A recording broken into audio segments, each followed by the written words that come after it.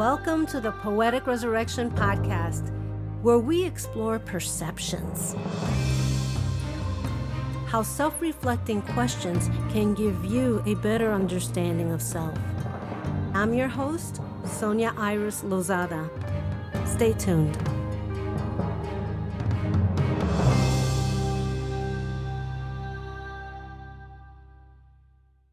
This week on Poetic Resurrection, we have Miriam Goth. She is of Persian, Saudi, Scottish heritage and leads a quiet life in Dubai, where she spends most of her time reading, writing, recording, and creating poetry films. She composes and narrates stories about different facets of the human experience in collaboration with musicians, artists, and filmmakers to create immersive audio tracks, poetry films, and experimental art. Hi, I am so excited to have Miriam Goth. She's a poet and a filmmaker who lives in Dubai. Hello. Hi from Hi, Dubai. Miriam. How are I'm you? Very well, thank you. Yes. Mhm. I found you on Insight Timer because I'm also a teacher there. And I saw that you're a poet and a filmmaker. And I actually went from there and I started following the links until I saw some of your videos. So tell me, how did you get started in poetry and filmmaking? It was kind of by chance. I started writing and narrating short stories about different facets of the human experience, and in the form of audio tracks, first and foremost, which combined music and sounds and sometimes singing. And then in some cases, that's the final destination. It's an audio track, which I'll then upload onto, for example, Insight Timer. Or I'm working currently on an album of philosophical meditation. So the end product is what you listen to, so the soundtrack. But in other instances, I've taken it a step further and decided to film it and create a poetry film featuring the soundtrack. And I'm quite open and to exploring different mediums or forms of expression. I'm really looking into experiential art. I love collaborating with different artists who can bring their skills to the table. And then together we can strengthen the narrative visually or auditorily as well. So it just kind of happened. Oh, so how long have you been writing? That's a good one. Writing off and on for many years, but sharing my content really only in the last 2-3 years. But poetry films, even less so, I'd say in the last couple of years. Yeah, actually in the last 2 years, poetry films. Yeah. Before that, it was just random posts, an article here and there. And then for the most part, for the majority of my life, I kept my writing to myself. Oh, that's funny. You know, so many, I did the same thing for poetry. Really? Yes. No.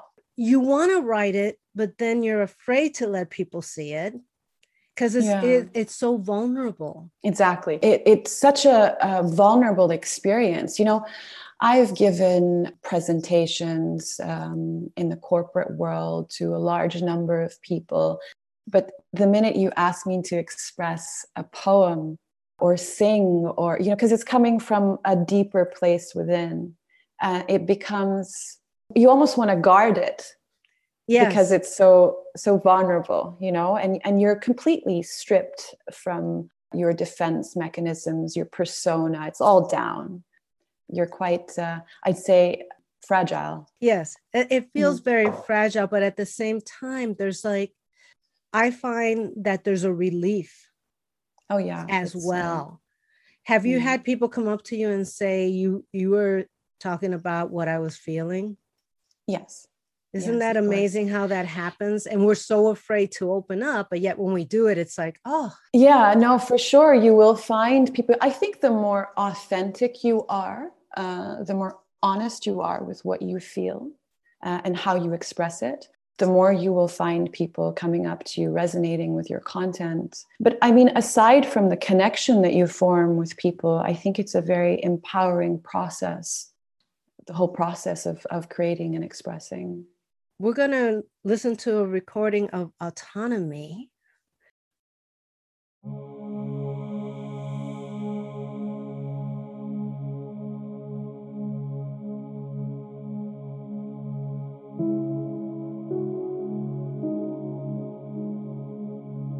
Many of us find ourselves torn between two needs.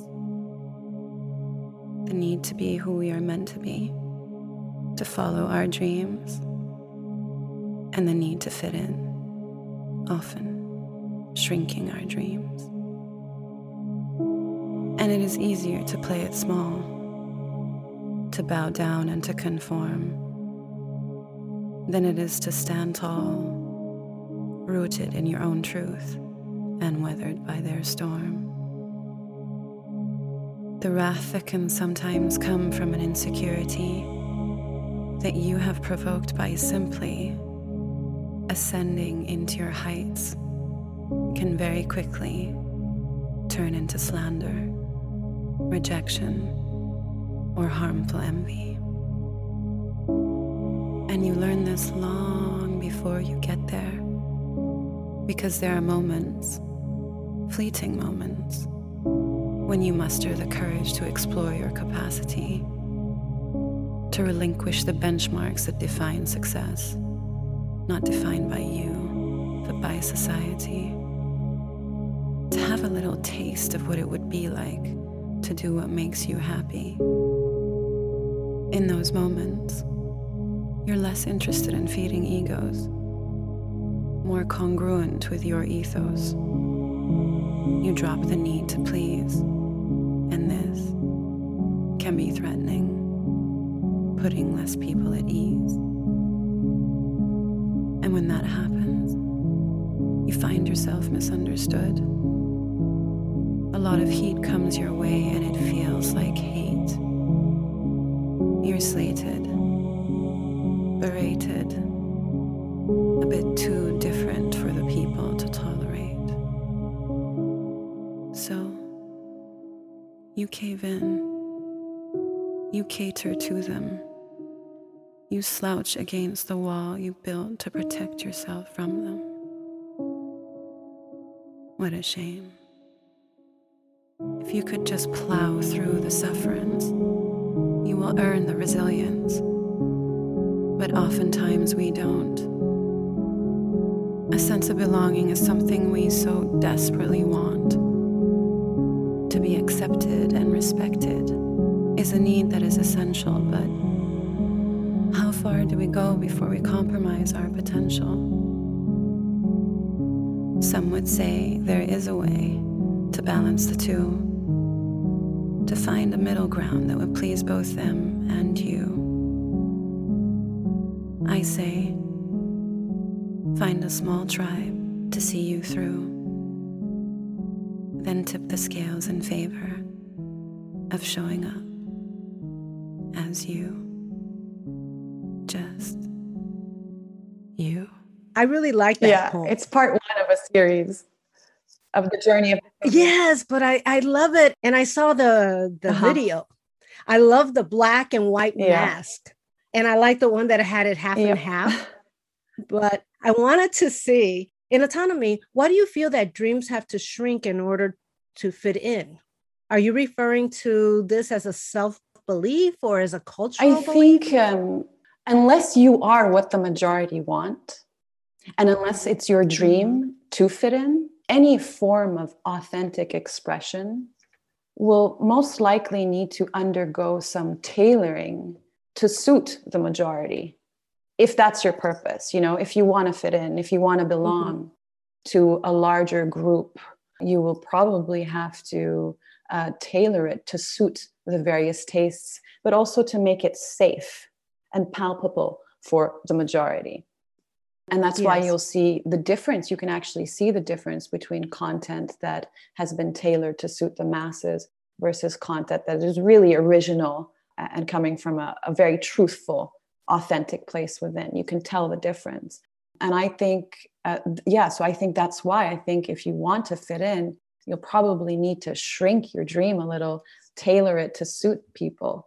But if you want to follow your own path, you'll need to be resilient and accept that a part of that journey is going to be some rejection from people.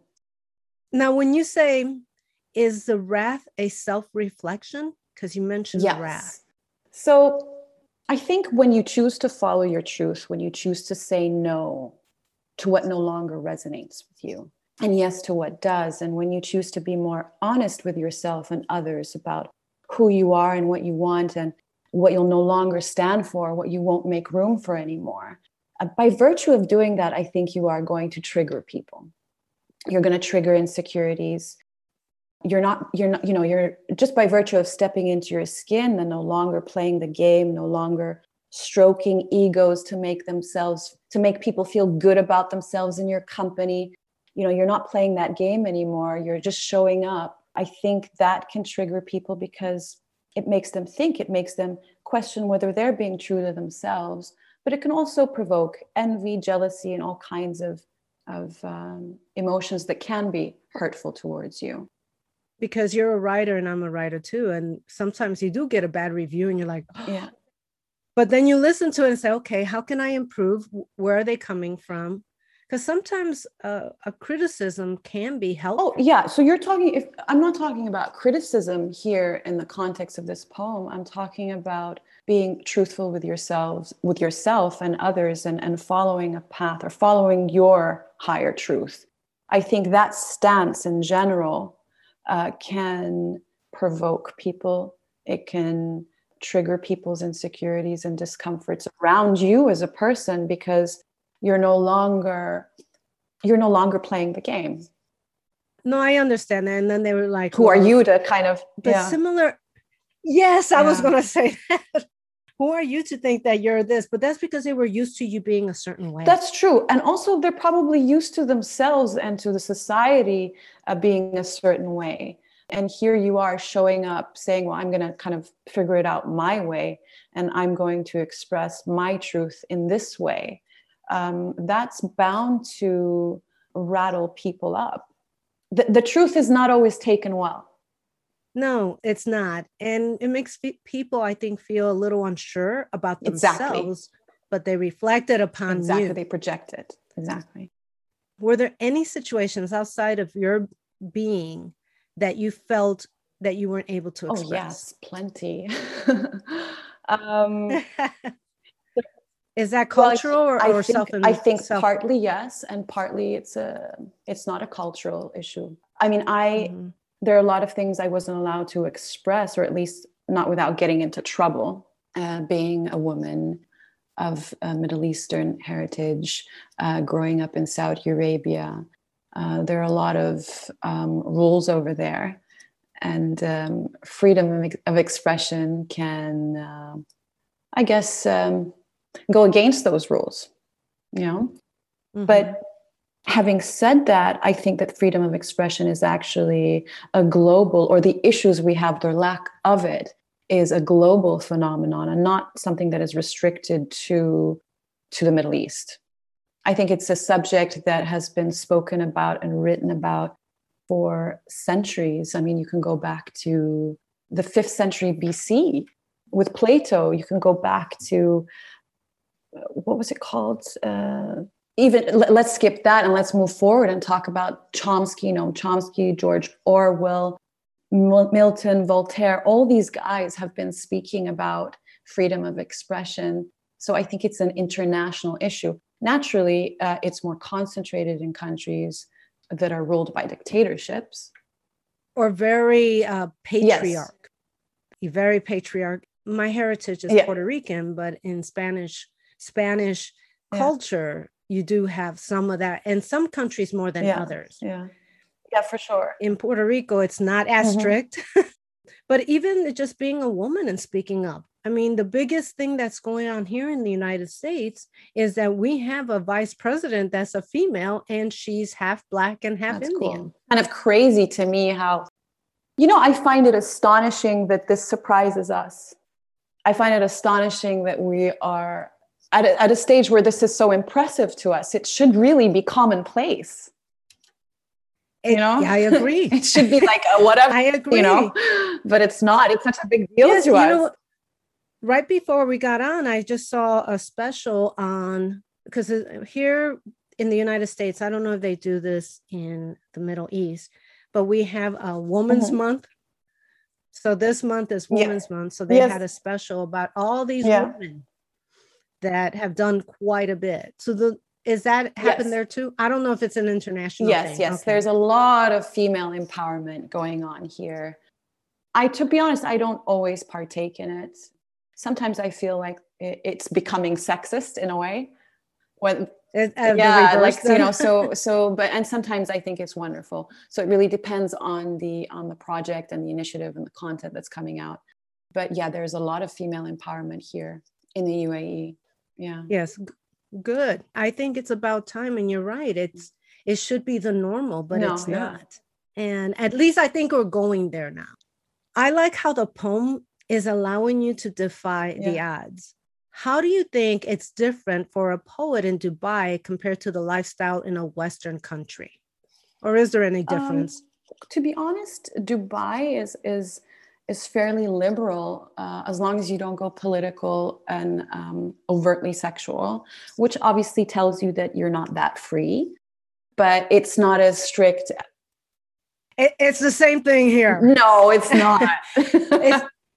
It's more open, but people are still biased against it, is what I was trying to say. I think there's a difference between the culture accepting it and then the law accepting it. So here we also have probably, we need to be considerate of those sensitivities, but it's not as strict as somewhere like Pakistan or Afghanistan, I think though, following your own path and honoring your creative integrity here is somewhat of a challenge nonetheless, whether you're into politics or not. And I think it's because it's such a commercial city. It's such a social media influencer city. So it's quite easy to feel at odds here.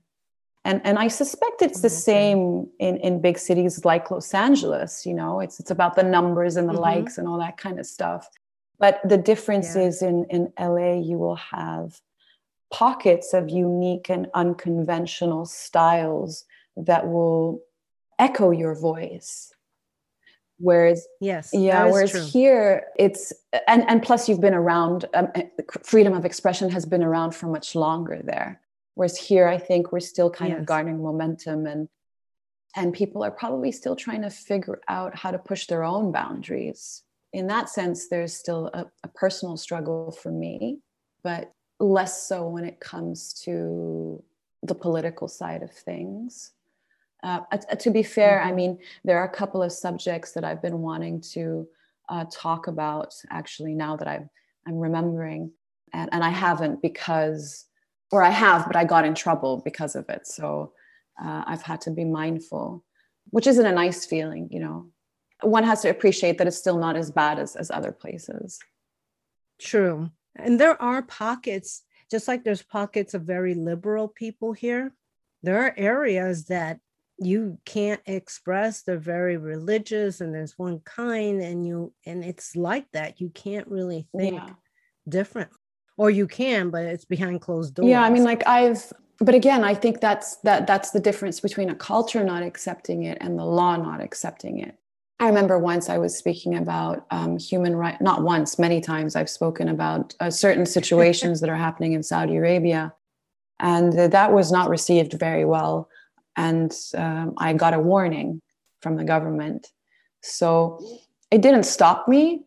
I just figured out a different way to express the same point.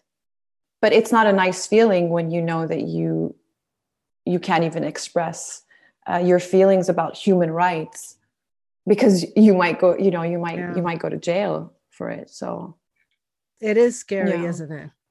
So there's quite a difference in between living in the Middle East and here. I have never been to the Middle East, so please forgive my ignorance if I don't know too much. I only know from what I hear from in the news, and but I wanted to hear from someone that actually lives there. Where did you film the video? In an emirate called Ras Al Khaimah. It's pronounced Ras Al Khaimah. Ras Al Khaimah. Okay. Yeah, it's head of the tent, actually. That's what it means, literally. Oh, okay. There are lots of mountains over there. And it had that feeling that I wanted to get across. A large landscape, somewhat intimidating, and with a small group of people wearing masks. I thought it was a cool frame. Yes, and I like the mirror in it too. And the second one has the mirror. Also, the second episode that has the mirror, I believe, right? Yeah. Oh, See, I tell you, I watched a whole bunch of these. I like that it's at the water. Now, is that when you're at the beach, is that in the same area? Because it kind of looks a little rocky too. No. Nope. So the beach is in Dubai, but the area with all the mountains and the rocks, that's in Ras Al Khaimah. And how far is that from Dubai? Like an hour and between an hour and a half, I'd say, drive. I did enjoy the black and white to state the difference between the self and compliance. And the difference between that and the color film and as you're writing the poem down. Did you do the beach in color to show what in comparison to the black and white? Because I know that there's a statement. It was really more for contrast. On the one hand, there's the story. And then on the other hand, there's the telling of the story. I just wanted to create contrast between the two. And I wanted something that could translate well into the second episode and third episode. And should I come up with a fourth one, then the fourth episode. That's ultimately why I went for that. Yeah. And then if you'll notice in the first episode, there's the beach scene, which is throughout all episodes. In the first episode, in contrast, you have the black and white. In the second episode, which is about the shadow, it's more of a blue tint. And in the third episode, which is about power, it's more of a golden tint. I got to watch them again. Now I'm going to be looking for that. What prompted you to start this 3-part series, Journey of Becoming? Naturally, it's a personal reflection. I wanted to share the fears and rewards and struggles of stepping away from the trodden path to follow one's own calling. Ultimately, the reason I created it was to make sense of my own experiences, to understand what I was facing and the philosophy behind it, to articulate it. And I think this is the difference between writing and poetry. Writing helps me make sense of my experiences, but poetry helps me transform it into art. I like that. It's playful. You get to spice it up with rhythm and melody. So I got to enjoy the process of transforming my difficulties into something that was playful and artistic for me. I really like that. You use Carl Jung's shadow theory.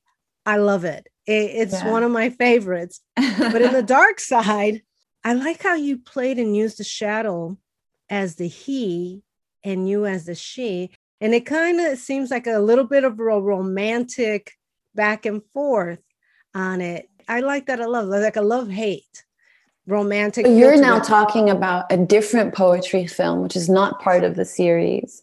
Well, this is the dark side. Which is called The Dark Side. Dark Side. Exactly.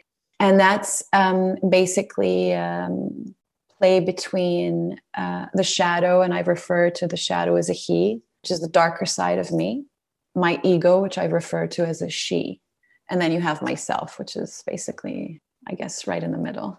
And yeah, so you're right. There has been a play with gender in that, partly for ease of reference, but partly for poetic play. Now, I'm sorry, I drifted off to dark side. I want to go back to the journey of becoming. I also just remembered, we were talking earlier about when I said you can date back to the 5th century. I was referring to the Athenian democratic principle, where they spoke heavily about the freedom of speech. And that's like all the way back to the 5th century BC, maybe late 6th century as well, somewhere around that time. So yeah, so freedom of expression has been a subject of interest for a very, very long time. And it's a global issue. It seems like that's been discussed, and sometimes earlier civilizations were more into that, and then it changed. Yeah, I mean, it fluctuates, doesn't it? Yeah. Yes. It fluctuates. I don't understand why you become more enlightened to go back. You mean wisdom? You mean you get wisdom from the past? Is that what you're saying? Sorry. Yes. Well, some societies will have a ton of wisdom and more enlightened than others. And then centuries pass and then they go back, they regress because we've been talking about this for thousands of years. Really? Yeah, How much well, has actually changed? well, definitely for hundreds of years. And I think, well, I mean, it's a classic case of looking at all the empires who flourished and where they are today. I mean, look at the Persian Empire versus Iran, Mm-hmm. or the Egyptian Empire versus Egypt today, or the Roman Empire, I mean, or the Babylonian. Yes. So yeah, I mean, I don't think that evolution or civilization is necessarily follows a linear. I Progression, yeah. think it fluctuates. It would be nice if it would, wouldn't it? We'd be so far ahead. Well, I don't know. I mean, I'm a great fan of the fall. I'm a great fan of dipping every once in a while. I'm a great fan of even appreciating some of the sorrows we feel, being a little down. Sometimes I think I think there's something you learn there, and this contrast. I think that's exactly why we have down times, because we learn. Yeah. But it seems something like goes wrong. Something seems to go wrong and we don't pay attention, and then it just escalates, and then we spiral down, and then we're like, oh, okay. And then we start reflecting and pulling together various insights, and we rebuild again. And I just think that seems to be the process of life. There's this constant fluctuation and contrast, much like the day and the night. They're both important facets of the same existence. Yes. I think it's how you interpret the bad. If you interpret it as a lesson or as a punishment. I think it's a lesson. It's like, oh, let me hurry up and learn what I have to learn from this so I could move on. Through the traumas and whatever I've gone through my life, I'm glad I did, because I learned so much from them. It took me a while on some of them to get over it, but I think it's been a blessing, really, to have gone through some difficult times, because I wouldn't have known. I actually have a poetry film called Blessing in a Crisis. Oh, really? Is that up on YouTube? It sure is. Oh, yeah. Then I'll definitely check it out. Yeah. I watched all the 3-part of Journey of Becoming, and now I forget which ones came next because I didn't write down the names. So you have Autonomy, and the second one is Your Shadow, and the third Your Shadow, and the third is Your Power. Those 3 are part of a series called The Journey of Becoming. I just heard Your Shadow again today. Okay. I listened to the audio and not. So Your Shadow is, I mean, that's been a very important part of my personal journey, really owning these darker, disagreeable qualities that I have. And it in a way, it really humbled me. It bruised my ego somewhat to confront these ugly parts of me, but it really ended up being quite an empowering part of my journey, because you get to a point where the more you integrate these aspects into your conscious awareness, the more sense of wholeness you feel, and the more access you have to the different emotions and tools and qualities and even demons that can serve your purpose. So really using these so-called weaknesses in the service of whatever it is you're trying to do. And when it comes to art or creative expression, as an artist, you really benefit from these less obedient qualities and ideas that you may have. I was the lost. Oh, were one. you? Yeah. Because I was the artsy one, poet. I wasn't really lost. It was just she's the lost one, It was but you made something of it. Yeah, and it's who I am. My mom is the one that called me that, but her family are all musicians. Oh, so she can understand. Oh yeah, totally. Yeah. So she just did that to mess with me. Oh, okay. More like her family, because I'm, actor, singer, poet. The third one, tell us how you came about. The third one is probably my most challenging one, because it's about quite an unusual fear, which is the fear of our own power, the fear of our own uniqueness, and how we shy away from that for various reasons, which I touch upon in the poem. And the reason that one was challenging for me is I cannot say that I am always in my power, but I had glimpses of it, and I leveraged the moment and wrote about it. If only I can always be there. I think it's a hard place to be. You get distracted, you fall into the trap of playing small. But the fact that I had glimpses of that experience was something I definitely wanted to take advantage of. Well, you did a beautiful job. Thank you. And in this series, I actually used a lady who is the first Saudi woman to climb Mount Everest. Yeah, wow. Yeah, to reach the summit. I featured her because I thought her achievement was quite relevant to the process of ascending. That is very impressive. You wouldn't get me up there. That's like brave. That's very brave. But then also, I think you're being brave by opening up yourself. I think there's a lot of bravery in allowing others to see your vulnerability. Many people can relate to that. They relate to someone that opens up because it makes them feel like they're okay. That's true. It's like, oh, I'm not alone. Exactly. There's other people that feel this way. And then you do it so well that it makes an influence on them. They can see the symbolism. They can see how things are not always black and white, but we think sometimes I think we make it so to make it easy to digest. Yes.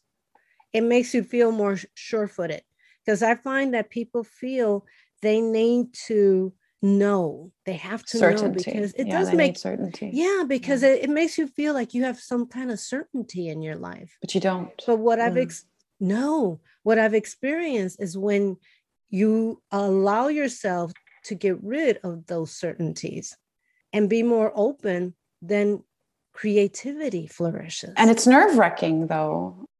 It is. I agree. I totally to live agree. Life in the face of uncertainty. Well, you have to find different means of holding on, of anchoring yourself. And I think that's why when you're very clear on what your purpose is, that becomes the place you anchor yourself to, in a way. And this is why I think routine and rituals are extremely helpful in creating structure in a life and a world that is so uncertain. You do need stability. But what I found that when I let go, it allowed my creativity to flourish. Everyone still needs stability. You need a roof over your head. You need food. You need money. You need those things. And especially during this pandemic, which I'm glad we're at the tail end. I hope we are at the tail end. Your basic needs haven't even been met for many people. So it's very hard to venture off. Yeah, very hard to branch off from that and be creative. I think it's also true. I think, although it seems that some of the greatest artists who have ever existed have plowed through despite austerity. Well, I think that there's a lot of things that happened during the pandemic. Yeah, we had the Black Lives Matter March. I started this podcast during it. I needed a way to reach out to people and learn from people at the same time. And that's what prompted me to do this. All the emotions and everything that people were feeling, it's all a perception. So what do you mean? Perception is the way we think. Our perception. No, I know, but what do you mean that what they're experiencing is just a perception? As in the trouble they feel or the struggle? Well, you have the what's happening. Let's say they lost their job. The reality. Right. Yeah. The reality. They lost their job. They don't have any money. You can look at that as, yes, that's terrible. You do have to deal with it. Or you can figure out, what can I do in the meantime while this is happening? And what I've noticed, some people very much held on to the fact that they lost all of this instead of looking in a different direction for what they could gain. I guess that's an attitude, right? It is. It's a perception of I went through the financial difficulty just like everybody else. I mean, I do empathize, and I can't imagine what it's like to completely lose everything, though. Where you don't even have a roof over your head. That is horrifying. That's where I thought at one point, how am I going to pay? Yeah. So it was scary. It's scary. There's no. Yeah, and I think it's still scary for quite a lot of people in the U.S. especially. They just passed a program to help renters pay their rent, because there were people that were about to be evicted. I'm not understating the trauma this has caused on so many people. I was part of it. I just knew eventually we were going to get better. And as long as I could stay healthy, that was my main goal. I just wanted to stay healthy, just survive during this time, but try to be creative, try to take my mind away from, I don't watch the news because of that. Just trying to get away. Did you end up writing poetry during that period, or was your mind more towards I ended up writing podcast? I ended up writing outlines for stories. I branched out. My next poetry book is poetry and a short story. So short stories, because I felt like I needed to start doing a little bit of a longer form and tell more of a story. Is there anything that you want to tell us about, that you want to talk about? You got California here. I hope that life is kind to everyone and enables everyone to really find what makes them tick, what helps them cope. Now, you told me, because I remember you're writing a book. Do you want to let us know anything about that? I am writing a philosophical memoir, and I won't give too much away at this stage because I'm actually still figuring out the style and the structure. I'm dedicating several hours a day to it, several days a week, and it's quite an experience for me. It's not the same as sitting down and writing poetic stories, short stories. It's really not the same. It's far more challenging for me personally, but it's part of the plan. It's part of my schedule. It's something that's important for me that I need to do. So yeah, thank you for asking about it. How can people reach you? There are three ways to reach me. One is my website, which is www.mariamroth.com. The other is my Instagram, which is just @MariamRoth. And the third is my YouTube channel. I mean, I'm sure you'll share these. So yeah, they'll be in the notes as well. Yeah, because it's a bit of a long one. And so yeah, those are the best ways to reach me. And I'm sort of in and out when it comes to Instagram. Sometimes I'm active, a lot of times I'm not.